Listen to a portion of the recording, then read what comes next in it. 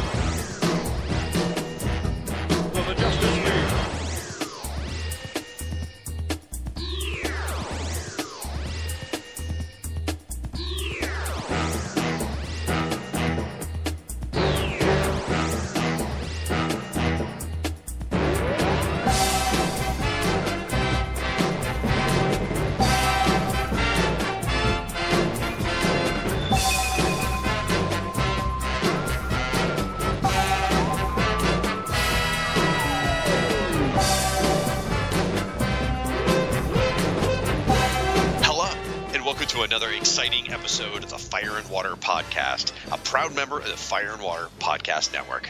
I'm one of your hosts, the Irredeemable Shag. Along with me, as always, is my co-host, the Card Shark, Rob Kelly. How you doing, buddy? All right, whatever. How's the Alpha Flight collection coming? I couldn't think of a clever way to work it in, so I just put it at the top of the show. I'm so weak. It's all Diablo Frank's fault. He started. It's like your first taste is free, kid.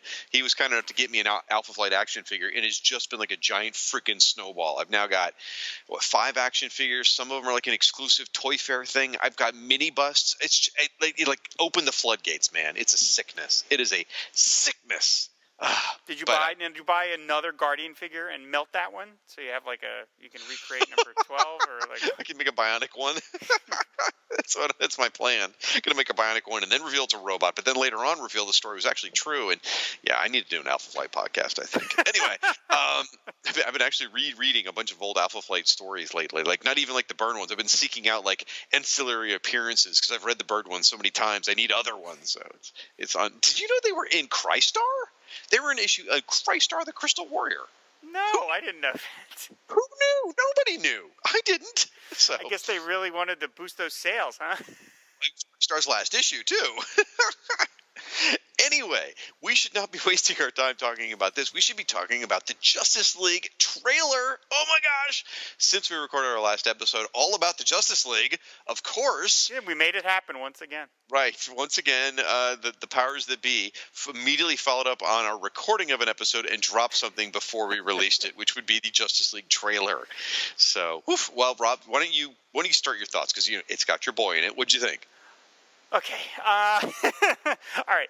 The stuff I liked Aquaman riding the Batmobile. That's awesome. I love that. I love that we see Mira. I loved all they're certainly trying to show that it's lighter than Batman v Superman, but so was Schindler's List. So, I mean, that's not a hard thing to make.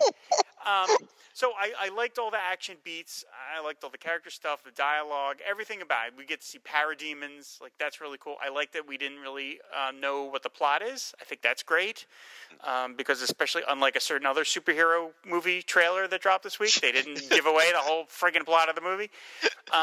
So I liked everything that I saw, except this one thing.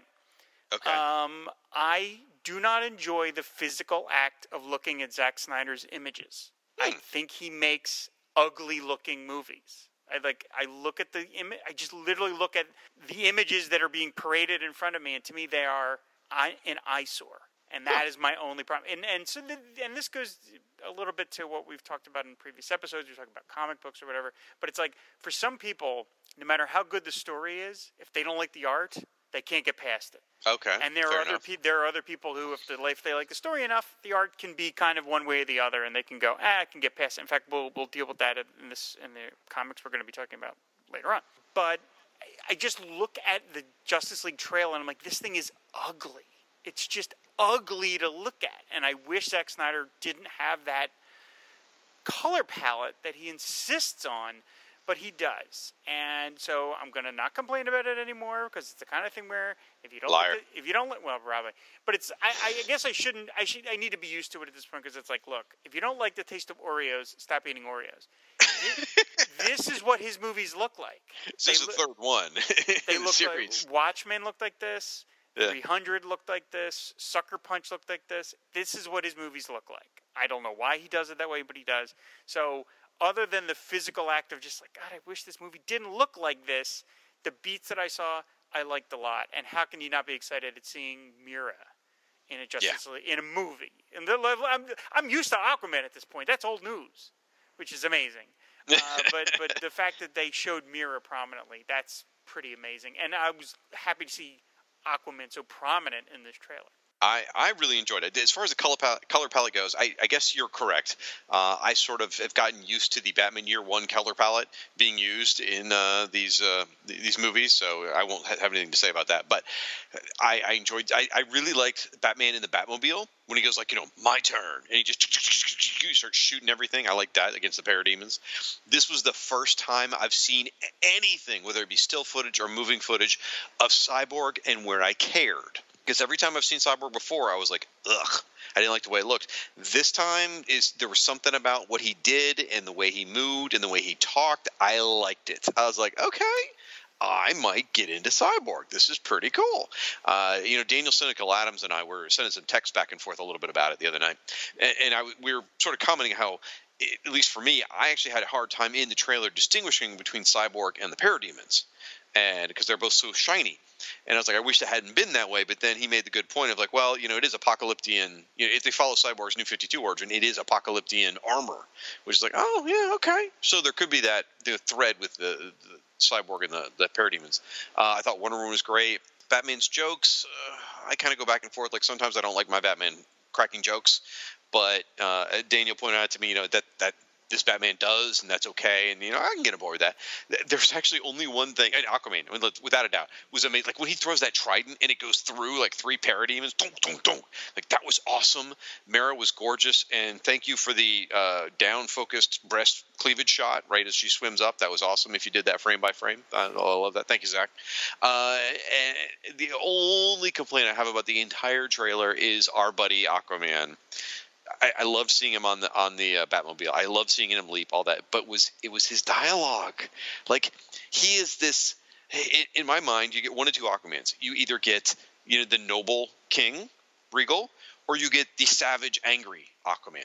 Instead, we got like the frat boy joking Aquaman. He's like, I can dig it. Like I can dig it. Really? That doesn't strike me as a guy who lives under the ocean kind of line. And then when he lands on the Batmobile and he goes, yeah, I was like, oh, I wish you hadn't done that. So that's my only. We can look forward to Aquaman merchandise in the finer Hot Topic stores across this country. I'm sorry to be so picky. I love the way he looks. I'm totally on board with the Momoa look of Aquaman. I just wish he had better dialogue. That's all. So anyway, all right. So it does look exciting. I think this trailer was what we needed to see to make it feel like we have the potential of having a very enjoyable movie. So I'm very excited. But before we go any further, we should probably thank our sponsor. Folks, this episode of the Fire and Water Podcast is sponsored in part by InStockTrades.com.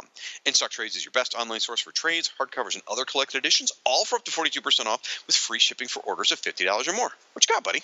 Okay, well, I already did a Justice League book last week, and we're doing Justice League again, so I didn't feel the need to plug a JLA book this time. So instead, because I don't do In-Stock Trades ads over on Treasury Cast, I'm going to plug over on In-Stock Trades the Guardians of the Galaxy Marvel Treasury Edition.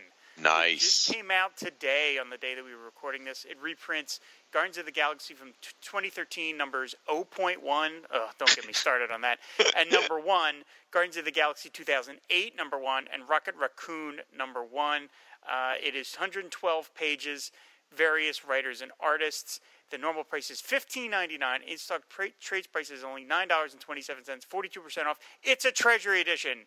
Marvel's doing Treasury Editions. And Marvel is doing a Treasury Edition in time for the movie, which is exactly something I mentioned on an episode of Treasury Cast, that Marvel and DC should be doing these. So I really hope this is the first of many that Marvel does these. They got a Spider-Man movie coming out. They got a Thor movie coming out. Do these. So super, super excited. Marvel is doing Treasuries again. I could not be more excited. So Guardians of the Galaxy, all new Marvel Treasury Edition. You know, staying in that vein, they've got the Spider-Man movie coming up, and they've got Spider-Man Digest in the grocery stores coming up. There you go. Perfect. Nice. Synergy. Since we are doing a Justice League episode, and we are going to be talking about a certain set of villains, I thought it would be appropriate to plug Justice League International Volume 1 trade paperback. This collects Justice League 1 through 6 and Justice League International number 7. If you're not familiar, that's all one series. They changed the name after a few issues. In this series, we meet the post-crisis, post-Legends Justice League, and they fight some terrorists. They fight the Royal Flush Gang, and Booster Gold joins the team. Writers Keith Giffen and J.M. DeMatteis. Art by Kevin McGuire, Terry Austin, and Al Gordon. I think there may be a podcast out there that discusses these comics. Might be worth checking out. Not sure. You can check the Googles. You might find it. Page count 192 pages. Full color. Was $17.99. You can get it for 42% off right now, and you get it for $9.89. And all kidding aside, you guys know this is awesome. You probably already own it anyway, but if you don't, you should. It is phenomenal. If nothing else, for the Royal Flush Gang issue alone. That's a great issue. Where Booster joins the team. It is so freaking funny. So it's awesome. You wouldn't punch a woman, would you? Pow! And I'm so glad I got to discuss it with Mike Gillis for the Justice League International podcast. That was a blast. So, all right, folks, for that and all your trade paperback needs, please visit InStockTrades.com. Go up to the Contact Us area and tell them the Fire and Water podcast sent ya. Woof. All right. Well, we talked about Justice League last week. We covered a lot of different stories. You know, we did callbacks. We said, here's all the old stories we covered. And Rob and I picked a couple. Like Rob did JLA number 94, I think it was, and I did 183 through 185. And as we were going through the chronology, we said, we should really do issues 203 through 205 someday. Guess what? Someday is today. So, Rob, you want to start us off? Yes, absolutely. Justice League of America, number 203, cover dated June 1982, features a fantastic cover of the JLA facing the hand of death. It's by George Perez and Dick Giordano. I love the lighting on it. It's got the spooky candle, and there is the Justice League versus the Royal Flush Gang, and death holds all the cards. Love it. And I love all the Justice League looking scared and stuff. It is a breathtaking cover, and I'm so glad my boy Firestorm made the cover. It's just great. Speaking of Firestorm, the opening page of this very comic is Aquaman and Firestorm doing kind of like a training exercise. The name of the story is Shuffle and Deal with Death by Jerry Conway, of course. The art is Don Heck and Romeo Tangal. Ben Oda on letters, Carl Gafford is the colorist, and Len Wein is the editor. So basically, it opens up with Aquaman and Firestorm doing maneuvers. And it says, Firestorm asks why Aquaman asked to meet him here so early in the morning. Aquaman says it's to give the Nuclear Man some pointers on superheroing, kind of just like Black Canary did in JLA number 189. Firestorm retorts, thanks, but no thanks. I know all I need to know. That's good. I just bought my boat to live forever. So that puts a grin on Aquaman's face, and then, of course, a bunch of flying fish jump out of the water. It makes Firestorm all discombobulated, and they basically sink him into the water, putting his fiery head out. Aquaman rescues Firestorm, and then he receives a telepathic signal about trouble ahead. They investigate, finding a giant cloud hovering over the water. Firestorm charges headlong into it, and is just as quickly hit by something, sending him hurtling out of the cloud. Aquaman then has his octopi friends help down the giant hovercraft he sees inside the cloud, and he rips his way into it, only to be blasted into unconsciousness as well. Who did it? It's the Jack of Spades. Yes. Also with him is another member of the Royal Flush Gang, Ten, who this time is a woman. Jack makes a move on Ten, who threatens to break Jack's hands off if he tries it again. Awkward. The ship makes it all the way to the desert, to the new headquarters of the Royal Flush Gang, and this is one tricked out place, I gotta tell you. It's so cool looking. It's absolutely amazing. Here they meet the other members, King, Queen, and their leader, Ace. We then get a brief rundown of how all the Royal Flush Gang ended up here. 10 was a test pilot who kept finding her achievements belittled by inherent sexism. Jack was a petty thief whose carelessness led to murder. Queen was an actress who couldn't stop hitting the bottle. And King was a bum facing a slow death by cancer. They were all approached by Ace, who offered them a different life if they would join this new team he was putting together. Later, Firestorm and Aquaman are found in some fishermen's nets, and they contact the JLA. Elongated Man sends out a distress signal, and before she can answer, Wonder Woman is attacked and defeated by King. Back at the gang's HQ, Jack's inherent distrust of Ace leads him to spy on him, where he makes a shocking discovery. Ace starts talking to somebody on a computer screen, and he pulls off his face, revealing that he is a robot underneath. Coming from the view screen, this person, this disembodied voice talks about how after they destroy the Justice League, they're going to destroy the rest of the Royal Flush Gang. And that is the end of the story, to be continued. Woo! I love this story.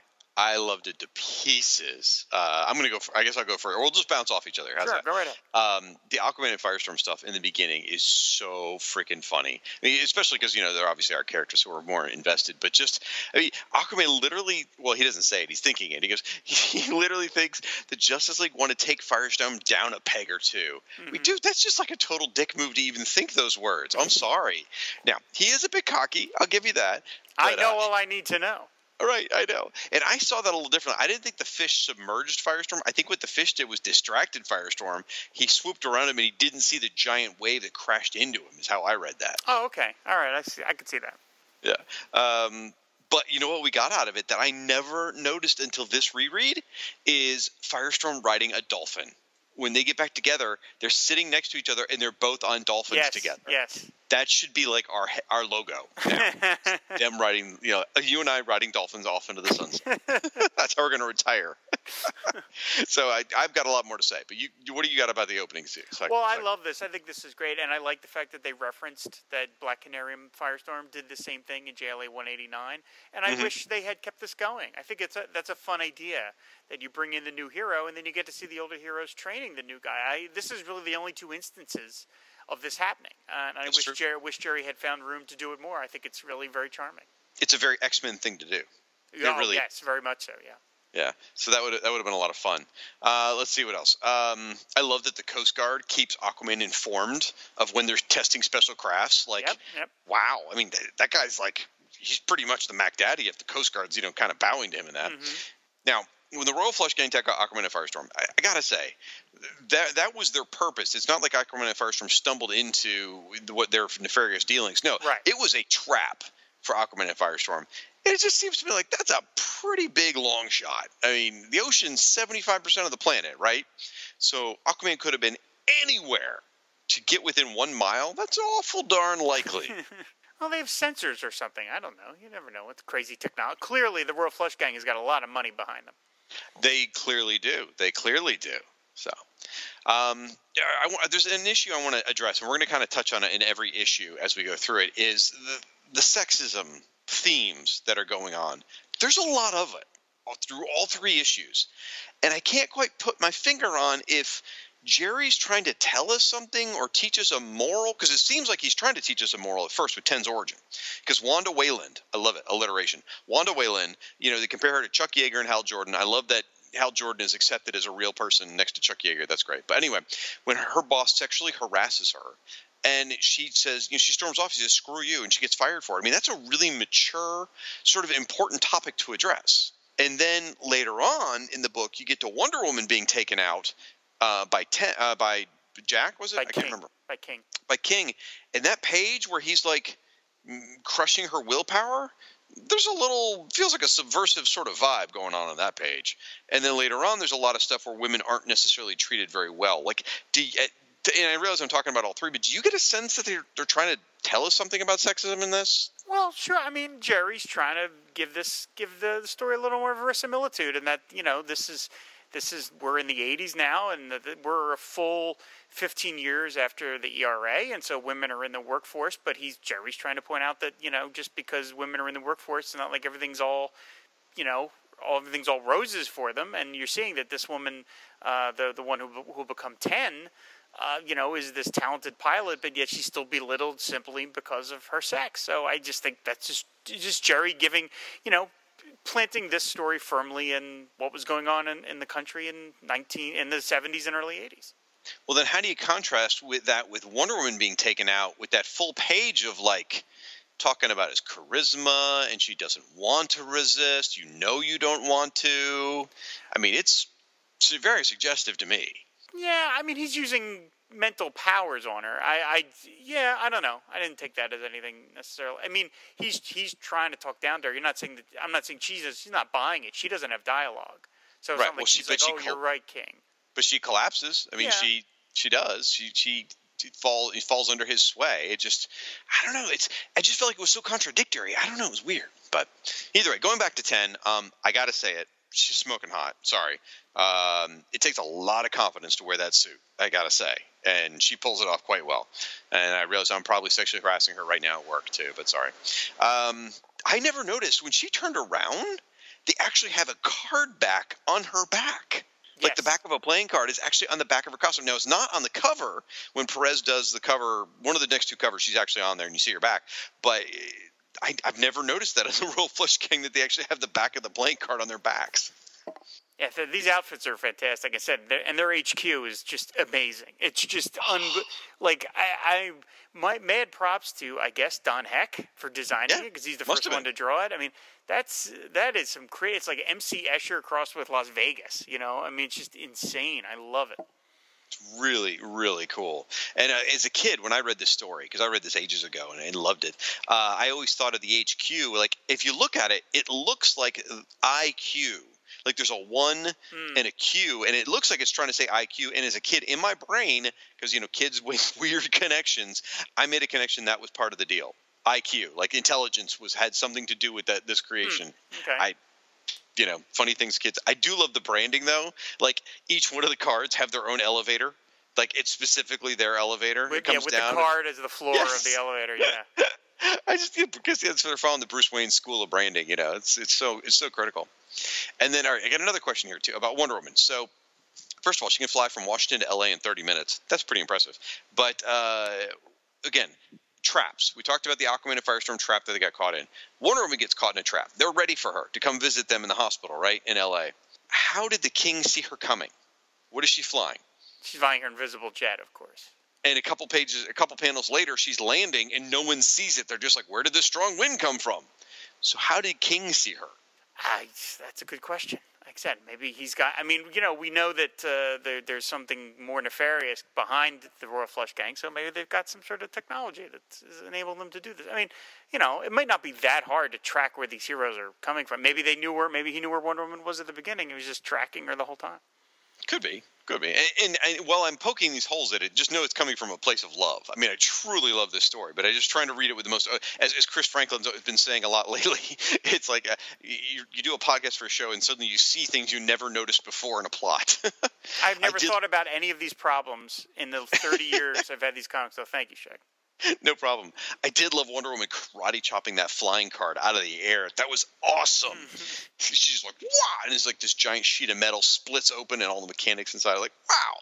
Now, my last comment here is how interesting is this cliffhanger? Because it's unlike almost any comic book cliffhanger I've ever read, because the cliffhanger is not about the trouble for the Justice League. The cliffhanger is the bad guys are in trouble. Yeah. Because that's the cliffhanger, is that the bad guys are going to be killed. And it's like, that's not something they usually leave you hanging on. That's very unusual. So I thought that was kind of cool. Yeah, I love that last panel of Jack just looking like, what? Like, just terrified. Because I mean, they set up that this is not a tightly knit group. These are 5 very disparate people, and they don't trust each other. They don't particularly like one another. So they're setting all that up that which will pay off in the 3rd chapter of the story, that there's no loyalty here among them. 5 people working together, disparate personalities, don't really get along. Oof. Cisco's going to pull his mask off and be a robot someday, isn't he? Very awkward. Yeah. Now, they made a reference like one of those like see issue so-and-so. Is this really only the 3rd appearance of the Royal Flush Gang? I should go to Mike's Amazing World, look it up, but maybe so, yeah. Because they said they talk about their first appearance in JLA like 45 or whatever it was. Yeah, 43 and 56. So, yeah, maybe this was it. Man, that's amazing. Like they weren't seen from issue 56 to issue 203. Wow. That's just sort of Justice League's really good about recycling villains, so that's pretty surprising. So yeah, I always liked these characters. I just thought they were cool. I like their visual, the whole bit. I always thought they were really cool. So yeah, that's kind of amazing that you won 150 issues without the Royal Flush Gang, and then they appeared in no other DC comics. That's kind of right. amazing. So I think it's fair to say that if Gardner Fox hadn't created the Royal Flush Gang, sooner or later, in the same theory that you put monkeys on typewriters, they'll eventually type Shakespeare. Follow that same theory, and it's fair to say that if he hadn't created the Royal Flush Gang, Mike W. Barr would have. I was about to say that. Yes, he would have eventually gotten around to it. He loved his themed teams. So. Yes, he did, and that's a compliment. I'm not knocking it. So yeah, cool. Now, did you want to say something about Don Heck? Okay, yeah, art-wise, it's fine. It's fine. I mean, obviously, broken record. This would have been great if George Perez had done it, and because we get the covers, which are amazing. I think the story's perfectly fine. Don Heck was not my favorite run of his. I've seen other work of his that I liked a lot more than he did on Justice League, but it's good. It's sort of, it's, again, I'm damning with faint praise. It's fine. It doesn't ruin the story for me. It would have been, I think this might have been like a classic, if Perez or somebody like that had done it. But that's not where we are. But nevertheless, he does a decent job here. I actually like his figure work. I think it's pretty good. I enjoy it quite a bit. Yeah, I mean, you can't compare anything to Perez in the early 80s. It's a completely unfair comparison. But let's compare it instead to say, well, you know what? Let's say a Dick Dillon. Which would you think would have been more dynamic, energetic? Dillon. I mean, I grew up on him, so I can't really look at him sort of, fairly. Not without rose-colored glasses, kind of. Okay, So, all right. I said, it's. I think Heck's layouts are fine. His storytelling is very clear. He does have some great moments here. I love it when Aquaman rips open the hull of the ship. Like, I think that's a great bit, like he's able to convey that really well. So he did some nice stuff here, and he actually got for his relatively brief run, he actually got to draw Aquaman quite a bit because he drew the 5-part team up with the All-Star Squadron, and he did all of that. So there's like a lot of Aquaman by Don Heck. So maybe I'm a little more partial to it, maybe even than I think, just because he drew my favorite character so much. Now, in general, using that same comparison I asked you, Don Heck versus Dick Dillon, I think I prefer Dick Dillon. But looking at this, I think this might be a little more exciting and dynamic and sexy women. Sorry. I think Don Heck is a better way around sexy women than Dick Dillon did. But I think this might be a little more dynamic than Dick's would have been. Not to say that the character, I think it would have been like maybe some of the character work would have been a little stronger with Dillon, but I kind of like the way the action flows in this stuff. So it occurs to me, just as you're saying, that we never actually got to see Dick Dillon draw the Royal Flush Gang because Dick Dillon wasn't doing the book at JLA number 56, and then he wasn't doing the book here. So his whole run was completely missed by the Royal Flush Gang. By the way, I looked it up. The Royal Flush Gang did have 2 other appearances. Okay. They appeared in Joker number when Joker had his own series, because that was a thing. They appeared in Joker number 4. That was a smart idea. Let's give a comic to a serial killer. Yeah. They appeared in Joker number 5, and then they appeared in Wonder Woman number 256. But in terms of their Justice League appearances, that was their last appearance, was number 56. Okay. All right. Very cool. All right. Why don't we move on to 204? All right. So we got 204, which is, of course, July 1982. The cover is by George Perez. Amazing. It's the JLA versus the Royal Flush Gang outside their headquarters. No scene like this happens, but who cares? It's so beautiful. It's got every thing that people love about Perez, all the crazy angles, all the detail, just the amount of effort he put into this is just extraordinary. You've got Green Arrow shooting at 10. You've got Queen zapping Superman. You've got Ace just kind of flying around on his card going, Jack is pasting Elongated Man 1, and Black Canary is trying to hold on to King's card. It's a great, wonderful cover. It really is breathtaking. I mean, I love, Elongated Man, really sort of like the way he stretches out all over the thing. And they did manage, George Perez is never going to miss a chance to put a butt shot in there. He got a butt shot for both Black Canary and 10. That's funny. And just seeing Superman get laid out, and I love it whenever Green Arrows are doing something cool. Like they've got that trademark Perez explosion, with the way those little black puffy parts are, and it is the cover. It's just all out action and yes, the cover is absolute all out action. It looks great. Great stuff. So this story is called The Cut of the Cards, again by Jerry Conway, Heck, Tangal, Oda, Gafford, and Ween. It opens with Superman at the circus, where he's entertaining children by juggling elephants. One of the reasons we don't have circuses anymore.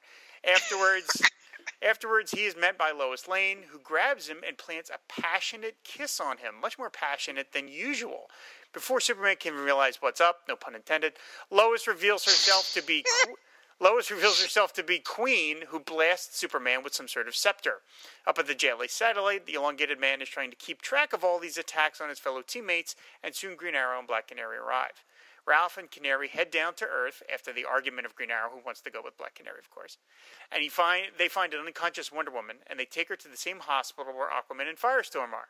They are all in comas, with very little brain activity showing up on scans. Green Arrow, still up on the satellite, is shocked when he sees a strangely dressed woman appear outside in space. He goes to investigate, and she blasts her way in, chasing him. He says, at one point, he says, "Now I recognize the costume. You're one of the Royal Flush Gang. But last time I fought 10 was a man." Yes, Green Arrow, 10 is now a woman. Very perceptive, Ollie. Very perceptive. Now, I got to say, it's pretty obvious why Ollie lets her in, right? I mean, right. He didn't miss a beat why he opened the airlock for her. Not because she might be suffocating, but because he noticed she was a woman. He's thinking with his arrows, we know. So anyway, 10 catches up to Arrow and blasts him into a coma the way the others are. Meanwhile, Canary and Ralph are investigating the manufacturer behind the trading card components found near each of the scenes. The trail leads to Megaform Industries, and they have to bluff their way onto the company's compound. Luckily, Black Canary is the one doing the persuading to the guard. She flashes him a 1,000-watt smile, and he lets her in because she's Black Canary, of course. Mm-hmm. So, and there's a great footnote by Len Wein, because the guard says, "Folks in the colony get weirder every day." And there's the little footnote. It's Malibu Colony, that is. Laid back Len. So, love that. I've never heard of Malibu Colony before. Yeah, it gives a kind of a weird, slightly sinister cast to it, but okay. Anyway, Black Canary and Elongated Man sneak around, grab some normal clothes, and find their way into the company's president, Derek Reston. Once they enter the room, Reston goes insane and attacks the two of them, raving about how they are two of the hated Justice League. They manage to subdue him, and after he wakes up, he is totally calm and has no memory of what just happened. What's going on here? It's here we see the ghostly image of Hector Hammond bragging about how all of this is his plan, and Reston is only doing his bidding. To be continued. Dun, dun, dun. So another fun issue. You beat me to the punch with the circus joke. I was saying same kind of thing. It's like, and people feel bad for the circuses being closed down. This is exactly why. You're right. This is when Justice League was sued by PETA. Now, I want to bring up the feminism issue again, okay? Because two instances. First of all, Black Canary's flirting. She's using her feminine wiles, and that being written by a man that could make you go, is that really? And then Green Arrow loses his crap and says Superman was beat by a femme. Like he's like totally upset that Superman got beat by a woman. Again, I feel like there's some sort of agenda here that I can't interpret. I find it interesting that Jerry Conway, I'm not telling turns out of school. You can read his Twitter feed and find this out. Jerry is very liberal. Jerry is a very, very liberal guy. And yet he always wrote Green Arrow, who is, of course, famous, like the most famous superhero liberal, as like the biggest jerk in the world. Like he always, like it's very fair to write Green Arrow. Isn't that like I may line up perfectly with most of Green Arrow's political beliefs, but I don't think I'd want to hang out with the guy because he sounds like a giant pain in the ass, And he is definitely a sexist. I mean, he's he has very retrograde attitudes towards women, despite the fact that he's all like Captain Liberal, and we don't get in a whole argument about that. But I always thought that was interesting that Jerry seemed to write Green Arrow as not somebody you'd really want to hang out with. Well, I mean, as a bit of a liberal myself, maybe a moderate, but either way, I know people that are liberals that just are completely insufferable and hard to be around. Sure, yeah, people that are just humorless and can't drop it for 2 seconds, no matter what it is, no matter what their belief system is, not even about politics, just about anything. There are some people who just can't not talk about anything else except their pet thing, and that's very difficult to deal with. Yeah, I'm waiting for the realization to hit. Keep going. You'll get it sooner or later. Anyway. I just don't like the Transformers, okay? Is that all right? So now I will say the trap for Superman this time, where Queen was there ready to take him out. This was the first trap that I bought worked because he had a scheduled appearance. She knew he was going to be there. The lowest angle was very clever. So I feel like this trap was clever and worked out quite well. I do love that Green Arrow he wants to go Black Canary, but he gets caught up in Justice League bureaucracy. That, oh no, Elongated Man's got to punch his shift out. It's now Green Arrow's turn, so he can't go help his girlfriend. You do not want to fudge your time cards because Batman checks that stuff. Excuse me, Firestorm. It says here that you were gone for a half hour, but really it's 45 minutes. So... Why does Batman talk like that? Well, that's when he's wearing his green visor, the bad visor. Right, okay. All right. I like that Firestorm is laying in an asbestos bed, which is great because that shows that Firestorm's and it melts a stethoscope. Firestorm's fire is actually generating heat, which later on Jerry Conway would go on to say that it doesn't actually generate any heat. It's just a visual illusion. But here it is actually generating heat. So I like that. It's like one of those Duraflame logs. I guess so. That joke gets funnier the more I think about it. Now, Elongated Man. Supposed to be like one of the greatest detectives in the world, right? Right behind Batman and Sherlock Holmes, you get Elongated Man pretty much. So how come when he's investigating this debris, he does not notice, as we do, the audience, the giant K and the giant spade on the wreckage? How does he miss that? At no point does he go like, I think the Royal Flush Gang might be involved in this run. Maybe he's not the third greatest detective. Maybe you're giving him a little too much credit. Could be. His nose didn't wiggle or anything. So what did you think of the issue? Oh, no, I think it's terrific. I love this whole story, which is why I wanted to talk about it. But, the way it lays out, it brings in all the members. Of course, you had to have Superman or Batman in every Justice League story. So if Superman doesn't show up in part 1, he's eventually going to show up in part 2, which of course he does here. But he's given a relatively small part, which I like because I like the other heroes. One little character beat though, I love it when Queen is pretending to be Lois, and she's like, "Well, if you won't kiss me, then I'll do the honors." And she grabs Superman's head and drags it into hers. So she and first of all, how can Lois do that? Because doesn't Superman, isn't he the Man of Steel? I would imagine she can't move his head at all. If he chooses to resist. So anyway, but then the next panel, after the big passage smooch, Superman goes, Lois, you never... I'm like, oh, poor Clark. Because now we get a little insight to their sex life. Is that apparently Lois is pretty passive. And Superman doesn't like that. I'm going to spoil ahead a bit then, because you just hit one of my plot points here. In the next issue, the same bit is going to happen again. Right. Where Queen poses as, I'm spoiling it. She poses as Sue Dibney, and she kisses Elongated Man. Right. And he realizes the moment they kiss as well. Yeah. So what I'm wondering is, what's the deal with the kissing? Is she just a really bad kisser? Is she like a clumsy tongue? I think she's a really good one. Oh, man. I think that's what Superman's reaction is. Usually you don't use so much tongue, Lois. Yeah, I think that's what it is. Yeah. Getting me all hot and bothered. Same thing with Sue then as well, I suppose. I thought maybe just her breath reeked like booze. Because, that's that character's shtick is she's a drunk. But I just thought it was very funny. Like, what is she doing wrong with the kissing? Yeah, ever since I was a kid, I was like, oh, she's doing something right. She's a bad girl. Okay. There we go. Good to know. Now, was she supposed to be based on somebody? Her name made me think of, is she supposed to be Liza Minnelli or something? Or because her name's Mona something or other. No, Jerry liked those names that were kind of, spins of the dial of famous people. So, it sounds like a kind of famous-y name. Art-wise, I'm kind of medium on Don Heck, but I do want to single out a panel that I really love, page 14, where Green Arrow is just killing time in the satellite. Panel 2, where he hears the tap-tap on the screen. That is a wonderful little 3/4 portrait of Green Arrow's face. I love it. I can't really tell you why. There's just something, it's got a lot of character to it. The middle panel? Yeah, that middle little panel where he goes, tap, tap. I don't know. I can look at that. It's just a great little face that he drew. I love it. So I like that. It is funny that Green Arrow was already sick of the League bylaws when he just rejoined in number 200. Yeah, he quit recently when Firestorm joined, and then he rejoined. He quits in 181, and then came back at 200, and now it's 204, and he's already like, oh, this sucks. He's never happy with this guy. So I like the idea that Black Canary uses her feminine wiles to get in, because she could just karate chop the guy. But I like that they don't do that. They use detective work. I've been talking about that in the comments over on Nightcast, where, I like the 80s Batman, where Batman was a detective, that he used his brains to get stuff done, as opposed to, I can just break this guy's face.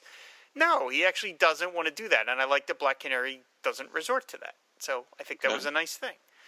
And I love the bringing in of Hector Hammond.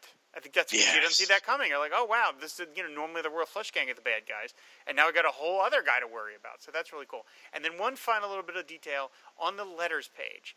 There is a letter from a guy named Brent Almond. Brent is a future member of Foam. He is a long-time Foam member. I emailed him and said, is this you? And he says, that is him. So he got a letter commenting on issue number 196. So that's a future friend, Brent Almond. That's awesome.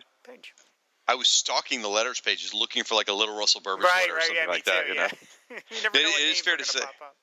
I'm sorry, what? You never know what names are going to pop up. Right, or Tom Zoller or things like that. So it is nice to say, because Tom Zoller's name shows up in the Firestorm letter column quite a bit. But it's nice to see that in the next issue we covered, and it's the letters page, all the letters are about JLA 200. Yep. I know a guy who likes that comic a little bit. All right, well, folks, we are going to take a quick podcast promo break, play a commercial for some of our friends, including, I think it's fair to say, Rob, an important trailer you need to listen to about JL May 2017. Okay. Yep. Now I just made Rob have to do that. Yeah, geez, I guess I'm playing that one then. Okay. Well, you can play two. You can play something else. Jeez. And then when we come back, we're going to do issue number 205, and we're going to do some of your listener feedback from last episode. I'm Diablo Frank, and I've been a fan of the Amazing Amazon for my entire life. To be truthful, I'm not a typical fan of the Paradise Island set. I'm not big on mythology, and I'm highly critical of the most popular Themysciran stories. I like it when Wonder Woman loses her powers and hangs out with a tiny blind Asian martial arts master named I Ching, or when she works at Taco Bell and helps collect child support for a coworker from a deadbeat mafioso dad, or when she rides around on kangaroo ponies from outer space and is a little too into bondage and spanking for the squares. Wonder Woman is great, but I really miss Diana Prince, the reminder that the heroine feels and fails and bleeds like the rest of us. That's why I call my podcast about her Diana Prince Wonder Woman, because I like to remember there's a woman behind all that wonder, and I'd like to talk about her, if you care to listen, on iTunes, Shout Engine, and Internet Archive.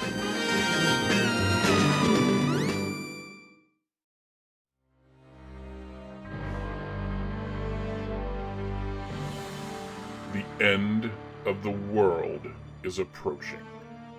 Soon the planet will be engulfed in a nuclear Armageddon, and the only people that can prevent this from happening are considered to be the greatest villains of all time. The only thing standing in their way is the Justice League.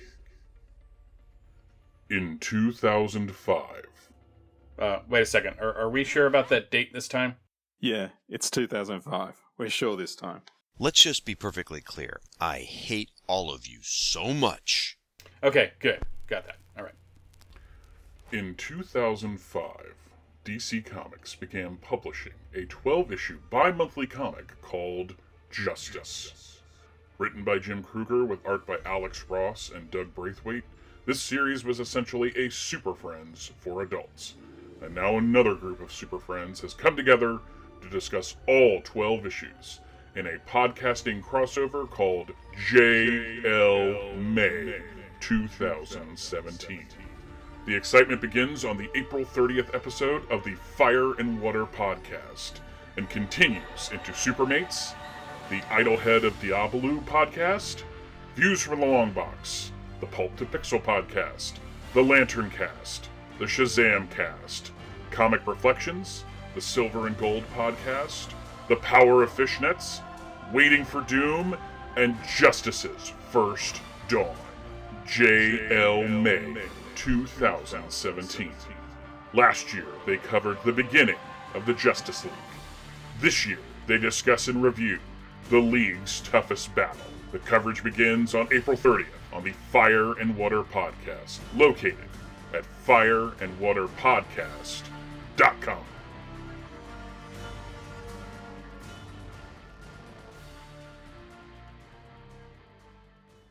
And we're back, and we are going to cover Justice League of America number 205, one of my single favorite issues of this run, and you'll know why very, very soon.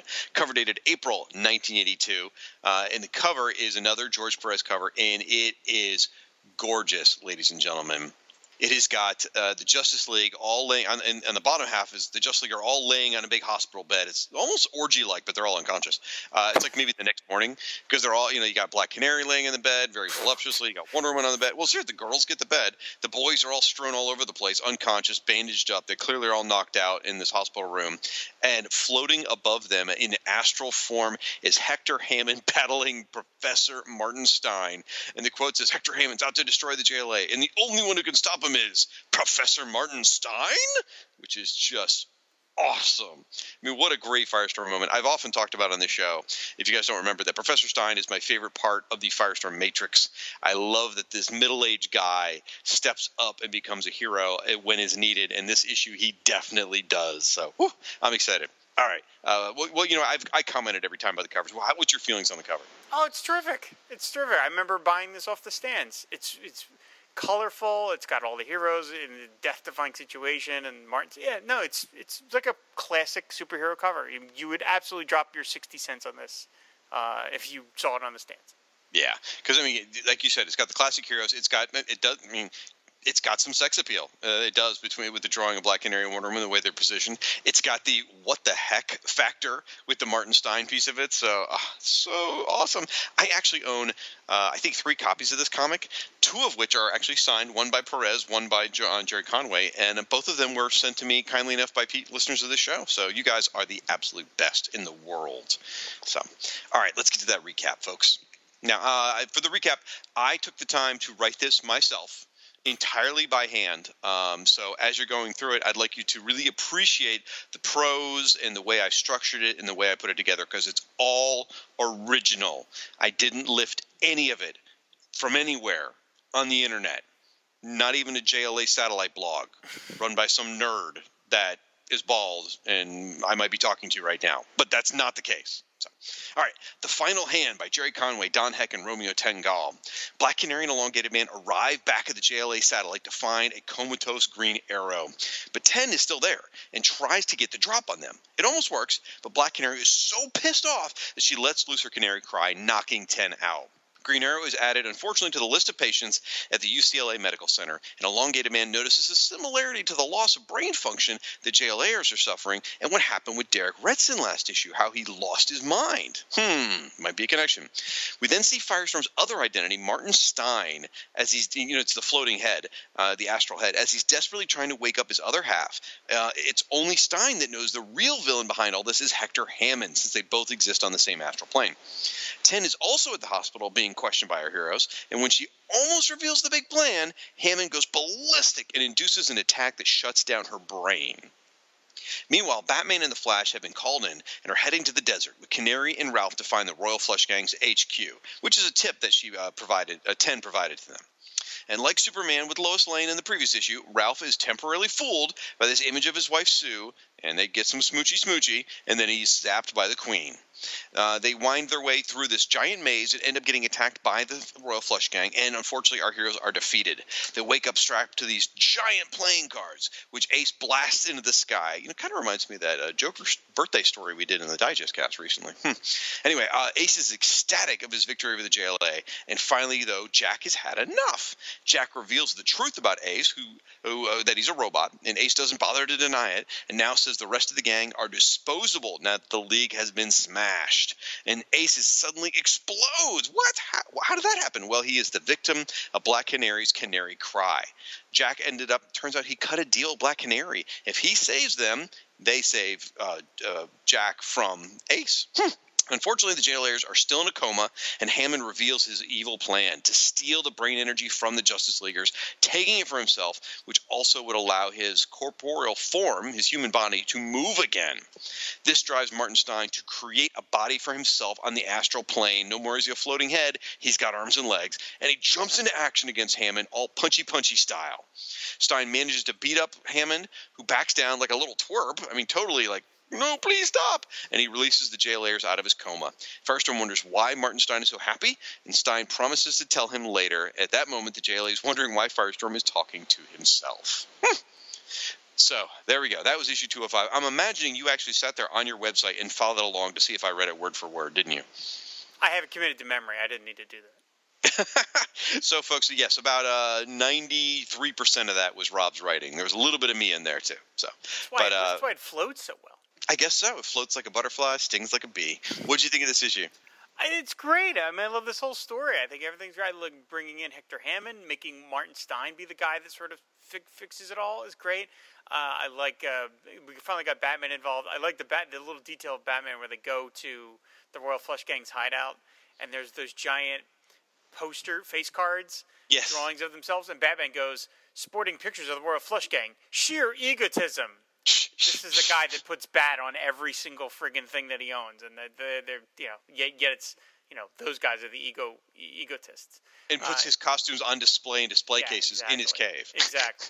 So I dug all that stuff. I mean, I think it's terrific. I also the detail when we see how Hector Hammond got freed is because a rat chewed through the power cable that was keeping him under stasis. Like, I love the idea that, like, this is such a shithole, this place, that nobody's even noticed that he's not hooked up to anything. Like, he's just sitting there, that's a great, I don't know if that's Jerry's comment about, like, the industrial prison system that we've got going on in this country. What is it, prisoner industrial complex or whatever you want to call it. No, I think it's great. I like Black Canary and Elongated Man parachuting in, like that's kind of like old James Bondy things. We never see that, in comic, like in superheroes that don't fly, they just get places. Right. They're just there with all the other heroes. But we actually see them parachuting in, like it's James Bond. I thought that was great. Yeah, the thing that Ralph loves Sue so much that he temporarily loses his mind when he thinks it's Sue, like his own. You think he'd be smart enough to say Sue Dibney's not here. That's not Sue. Well, she says they caught me too, honey. So, I mean, it's very believable. I know, but you figure he would be like, wait a minute. But that's how much he loves Sue, is that it gets him for the moment. I love Sue that much, too. They're very cool. It's funny. We were just talking about on Film and Water in the comments about the Elongated Man miniseries that they did in the 90s, that one that Mike Parobeck drew. Yes. That was terrific. That's another one of those things. So, no, I think it's a great conclusion. I like that Jack betrays them. I think that's a great turn, that he conspires with Black Canary. And there's a great little moment, again, I'm going to compliment Don Heck here. Page 20, when Jack finally announces the plan, and he says, I didn't know that robots could enjoy themselves. And there's just this single panel of Ace going, robot? What are you saying, Jack? Now, behind him are these blood red card symbols. You see the spade and the heart. Now, that's literally what's on the background in the base, but it looks kind of abstract, and I kind of like it. It just looks there's something very there.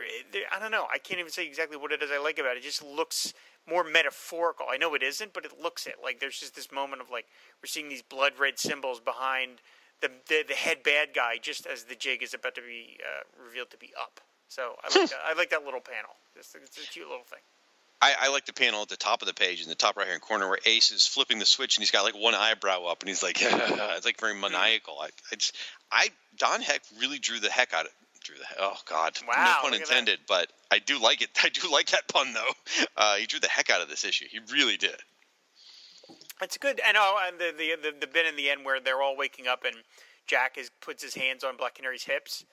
Yes. And he's like, your old man's out of action. How about if I... And she's like, I'll break your arm. And then she goes and Green Arrow wakes up and she snuggles with him. And poor Jack is standing there. Looks like it's Jack's turn to be trumped. And he isn't even part of the deck. I like it.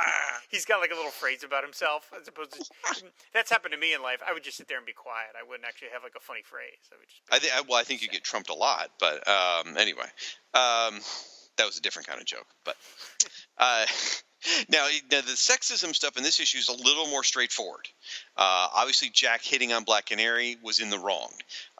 Later on, when one of the bad guys is yelling, he says he doesn't want to hear a babbling female, which is, again, another clearly the bad guy's in the wrong, says these kind of things. And then when 10 or Queen gets attacked, someone calls her a girl, and she says, not a girl, a woman. So the standing up for women's rights is much more clear cut in this one. It seems like they've got a direction with it this time, and they're trying to make a point. So this was easier to get on board with than some of the other stuff for me. Yeah, it's great. It's the whole thing. It's just a really solid superhero adventure, and this was right in the stretch of JLA that this is my JLA more than any other era. This whole period, these are the stories that I love and return to over and over again. I think they're just delightful. You mentioned the Elongated Man miniseries earlier. I cut you off a little bit. I didn't mean to. If I remember, wasn't that Parabec and Ty Templeton together? Something like that. I mean, which is just great series. I mean, those two together is just unbelievable. It's a fun thing. They deal with Sonar, and it's about Ralph and Sue. And I think we may have to cover that on a Justice League International podcast at some point, maybe one of those Meanwhile episodes, because that's super fun and right on our wheelhouse. So yeah, good great stuff. Story. I like Elongated Man. At one point, he says a Steve Martin line. He goes, "Well, excuse me," which I thought was hilarious. I actually I started liking Jack because he's not a protagonist, but he's definitely been a lead character. We've been allowed to get inside his head throughout this whole story, and here he betrays the bad guys to help the Justice League, and it's almost like that would have been an interesting thing to set him up like a privateer or Star Czar, sort of like a supporting character that could have come around. That would have been kind of cool. Yeah, I don't think anything was ever done with him. I think this is his sole 3 appearances or these 3 stories. But yeah, that would have been an interesting angle to do something else with him. Yeah. And then finally, Professor Stein, of course, he saves the entire Justice League, which was incredible. If he'd just done this earlier in the episode, we could have skipped a lot of this, by the way. But anyway, he saves the Justice League, and he does it in 1.5 pages. And, it's funny. Stein is beating the shaz out of Hector Hammond, just punching the mess out of him. And one could argue that Stein is not a typically violent guy. And Stein does address it in the dialogue. But, if you think about it, though, he's been Firestorm for a few years now. And even though he's sort of the onboard observer, it's still partially him, though. I mean, Firestorm is still his body doing stuff. So when Firestorm gets physical, Stein is getting physical a little bit with it. And so I think you could no prize that into saying it's okay. And I hope in the end, Stein did eventually tell the JLA about Hammond. He said, no, maybe not right now, but because otherwise Hammond's still free to do whatever the hell he wants. So, super fun comics. Absolutely loved them. I'm so glad you suggested we do this, Rob. This was an absolute blast. Thank you so much. Yeah, these are great stuff. And one final thing, this, as we mentioned, the letters page for this issue has letters on JLA number 200. It features 4 letters. All of them are raves, because of course they are. Dominic Romano writes in, he says, JLA number 200 is without a doubt the best comic I have ever bought or read. I'm there with you, Dominic. Absolutely. He doesn't say the single greatest piece of literature in Western civilization, but I mean, we all have our own ways of expressing our love for this comic. Somebody does point out, the 2 different letters point out that it's a shame that Hawkgirl couldn't have been involved, and that is the only minus of JLA number 200 is that Hawkgirl's not involved, and that's because Jerry used that as an excuse that she was away in the Hawkman strip over in World's Finest. But I'm giving Jerry a pass on that. It's okay. Hey, considering how good that comic is, yes, it's fair enough. Exactly. But so yeah, I was very happy to see that everybody loved JLA 200 the way I did. So super cool. Awesome. Well, folks, definitely share your thoughts on these issues. Go out to our website, fireandwaterpodcast.com. Go up to the shows, find the Fire and Water Podcast or Aquaman and Firestorm show, and go out there and let us know your thoughts on this show because your comments are so very important to this show. And Rob, they can see some pictures from these issues too. Where would they find those? On the website, fireandwaterpodcast.com, and we'll have a accompanying gallery post for this podcast, and you can see all the images from these 3 comics. We'll definitely share the covers. We'll pick out a few selected images for you guys to see. Again, please leave your feedback. Feedback is so incredibly important, and really, you guys are a vital part of this show. In fact, last week we did an episode about Justice League where we talked about, Firestorm and Aquaman sort of history with the League, and we got some great feedback, and we thought, you know what? Let's just do a little mini feedback. So we just pulled the comments from our website. That's all we did, and we're going to take a couple minutes to sort through those, and thank you guys for commenting. So, Rob, you want to kick us off? Yes, Shag is right. You guys are a absolutely vital part of the show. But before we get to that, I'm going to read a letter from David H. Gutierrez. He says, Green Arrow had a Tijuana Bible? ? Yes, he did. I've seen panels from it, David. I have to disagree with Shag's dislike of the Beastmen arc. I must admit that my contention is rooted in the fact that JLA 223 was my very first Justice League comic. And what a comic it was! For one thing, it totally humanized a team of heroes that I only really knew from random other comic appearances and the Super Friends cartoon. Flash was sidelined with his arm in a sling. Hawkman was dying from a human scorpion toxin. The Hawks were having marriage problems. It was a huge leap in understanding how deep these characters could run. And Rob was right, it was a horror movie. It was Dr. Moreau's lab mixed with gladiatorial games run by the elite. Also, Aquaman had a great moment where he had to shut down the mind of a giant whale-human hybrid. It's all he did.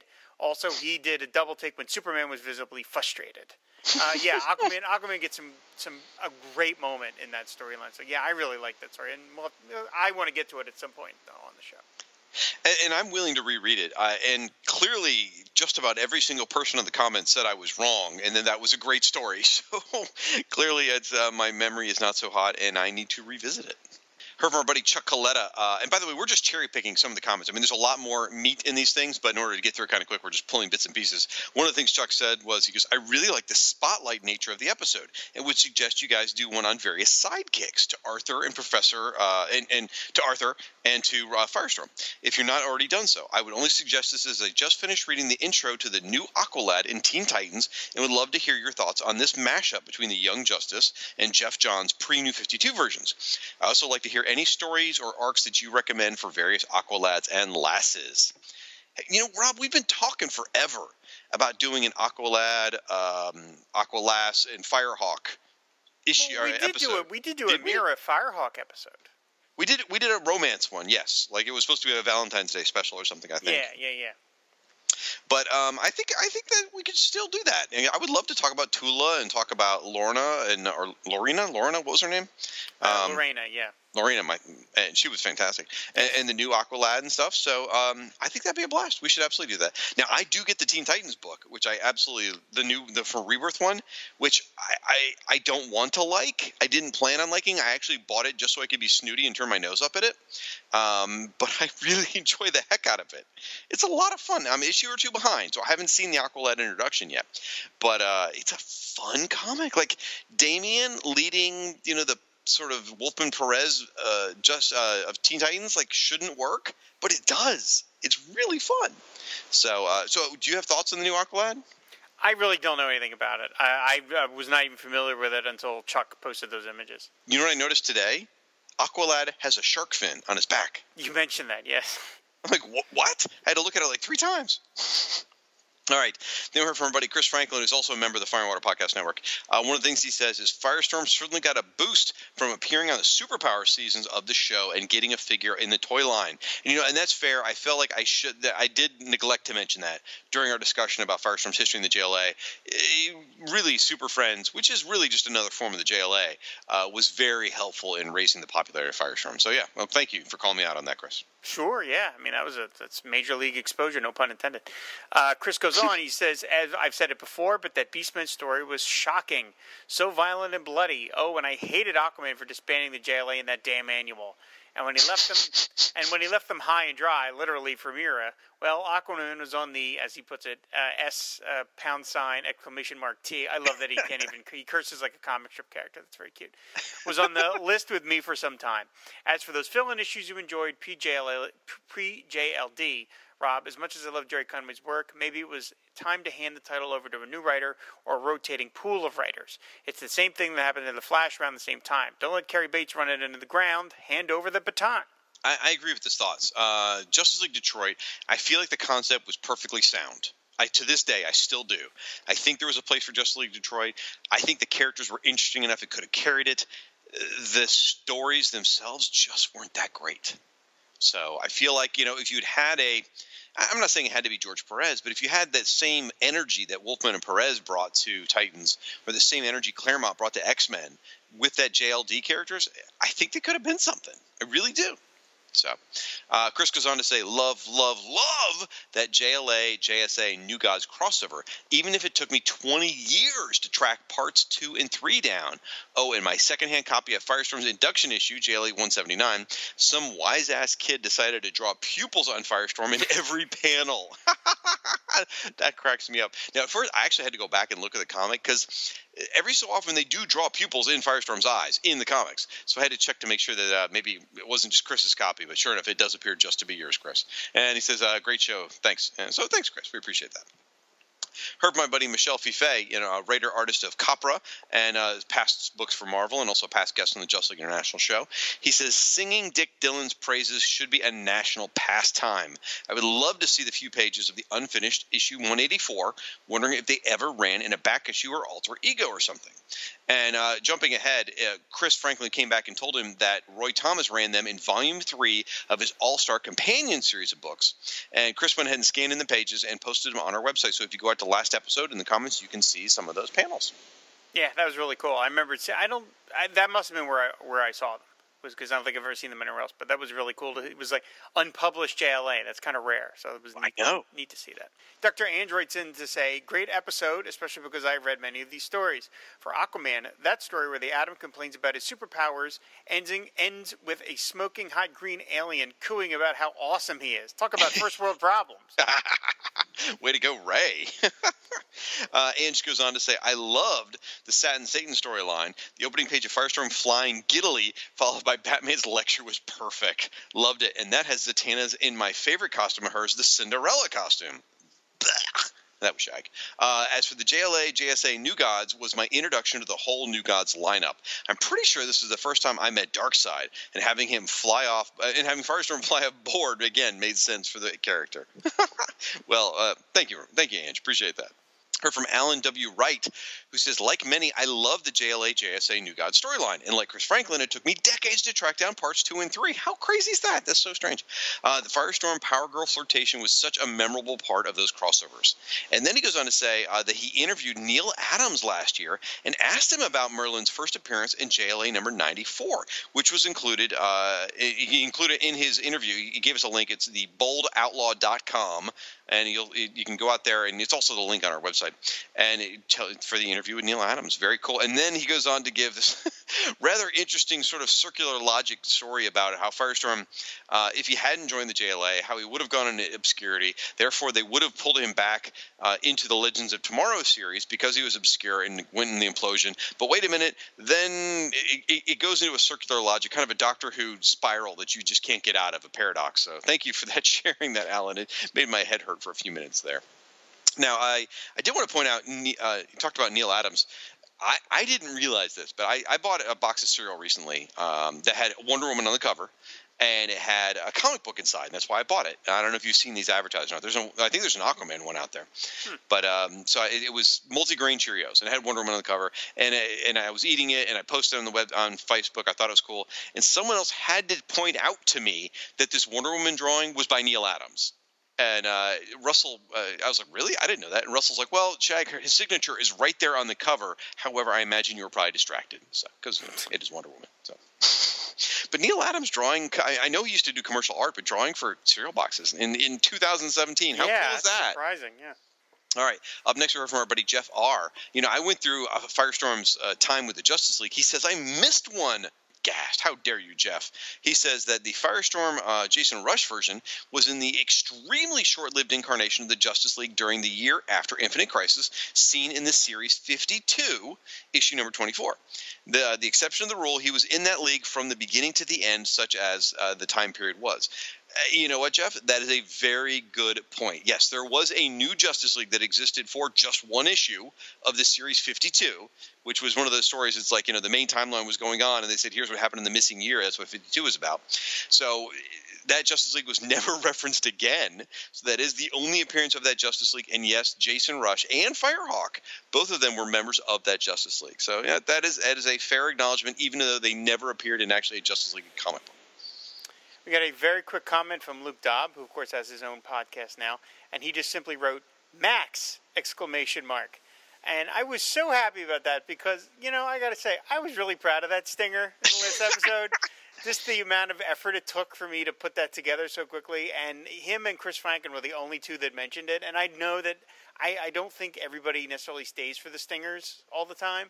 So maybe some people miss it or whatever, but I was appreciate that Luke took the time to mention it. And I got to give a big thanks to Max Romero for doing it, because I wrote him the night we recorded. I had the idea, and I was like, Max, I don't have time to explain this to you. Are you free tomorrow to record like a 30-second bit with me? He's like, yeah, sure, of course. So I went and did it. The whole thing took like 45 seconds, one take Romero, as he's known in the business. He got it done, and I was like, okay, we're done. He's like, that's it? I was like, yeah, that's the whole thing. He's like, okay, bye. So that was the end. That was the whole bit. I have a one-word response to that stinger for both of you. Assholes. All right. Heard my buddy Mark Baker Wright. He says, I especially enjoyed this episode. As a fan whose general comic knowledge is admittedly well below those of most of the folks who seem to comment on these pages, I was pleasantly surprised to learn that I was pretty well versed on Firestorm's publication history, at least vis-a-vis his appearances in Justice League. But Shag seems to make it pretty clear that outside of his own 2-series run and his backup in The Flash, there wasn't much else for the first 15 years or so of Firestorm's existence. I'm going to step out of Mark's email for a second there. That is pretty much it. I mean, it was the 2 Firestorm series, it was Justice League, the Flash backups, but then you got maybe you get a Brave and the Bold issue, you get a couple issues of DC Comics Presents. There really wasn't much else Firestorm would appear in. If the Justice League had a cameo somewhere, he might be in the back of a panel somewhere, not even colored. Or if there's, once Crisis on Earth starts, then he starts to show up in crossovers. But Firestorm didn't do much. And pretty much for the first 10 years of existence, almost every single appearance of Firestorm was written by Jerry Conway. So really very contained existence. All right, Mark continues. Shag, I think it was you who commented a bit that Firestorm tended to join leagues sometime after they were established rather than the beginning. But did I hear you correctly in citing Extreme Justice as an exception? I suppose a case could be made that Firestorm for being there in the beginning, as they were clearly working through Ronnie's battle with cancer from the first issue. But of course, he doesn't become Firestorm again until the 4th issue. So I'm not sure if it can be said that he really have joined it when the group formed. That is a fair distinction. You're absolutely correct, Mark. Firestorm did join in the 4th issue. However, I was kind of leaning it, saying, Ronnie Raymond was in the very first issue of Justice League, and his destiny was always very clear, going to be part of Extreme Justice. They just had to get through the story to get there. So as far as I'm concerned, he was a member from the beginning. But no, you make a very fair distinction. So, and also he gave a shout out to the Power Company, another team Firestorm joined, pointing out Firestorm was quite the joiner in that era, and that was a fun series. I enjoyed that. I wish it had gone a little bit longer. And I guess that's going to do it. Thanks, folks. Again, just a short burst of feedback pulled from the website from last episode. We just felt like it was a nice thematically with Justice League. It would be good to grab that real quick. So, Rob, why don't you want to tell them, because I'm going to sit down. I'm out of breath. You want to tell them about your social media? Because this could take a minute. At Treasury Comics and at pod_Dylan and at Film and Water Podcast. And, of course, our Twitter feed is at FW Podcast, where we tweet about all of the various shows on the network. And, of course, the website is fireandwaterpodcast.com. And you also do Aquaman Shrine and all these other ones and all these other Twitters, Real Donald Trump, all those are yours. That is absolutely not mine. Just to get off that for a moment, we should mention, we're not going to get into it just yet, but we, of course, are coming up on Fire and Water Podcast number 200. So we will be announcing soon what plans we have for that episode. Stay tuned. And we're going to make sure you guys are part of it. That's right. So very exciting stuff. You can find me on Facebook as Firestorm Fan and Twitter under the same handle. And, of course, all the Fire and Water Podcast places that you want to be. I think that's going to do it, folks. So until next time, fan the flame. And ride the wave.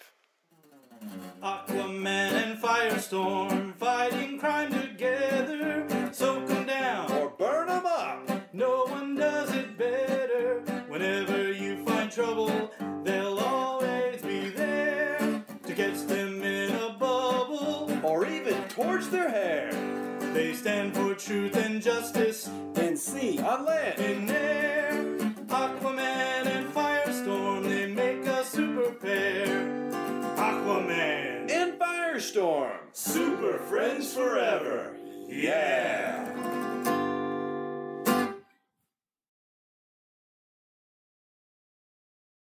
Turn card, 6 of diamonds and a flush for Mickelson, but not over yet, boys. Yeah, Lovelace can still survive with an 8 or a jack for a full house. River card, queen of diamonds and a royal flush for Mickelson. Lovelace is gone. What a hell of a way to go out. Enjoy it, fella. Our eardrums are fortunate Pavad or Umberto wasn't the one to hit that royal flush.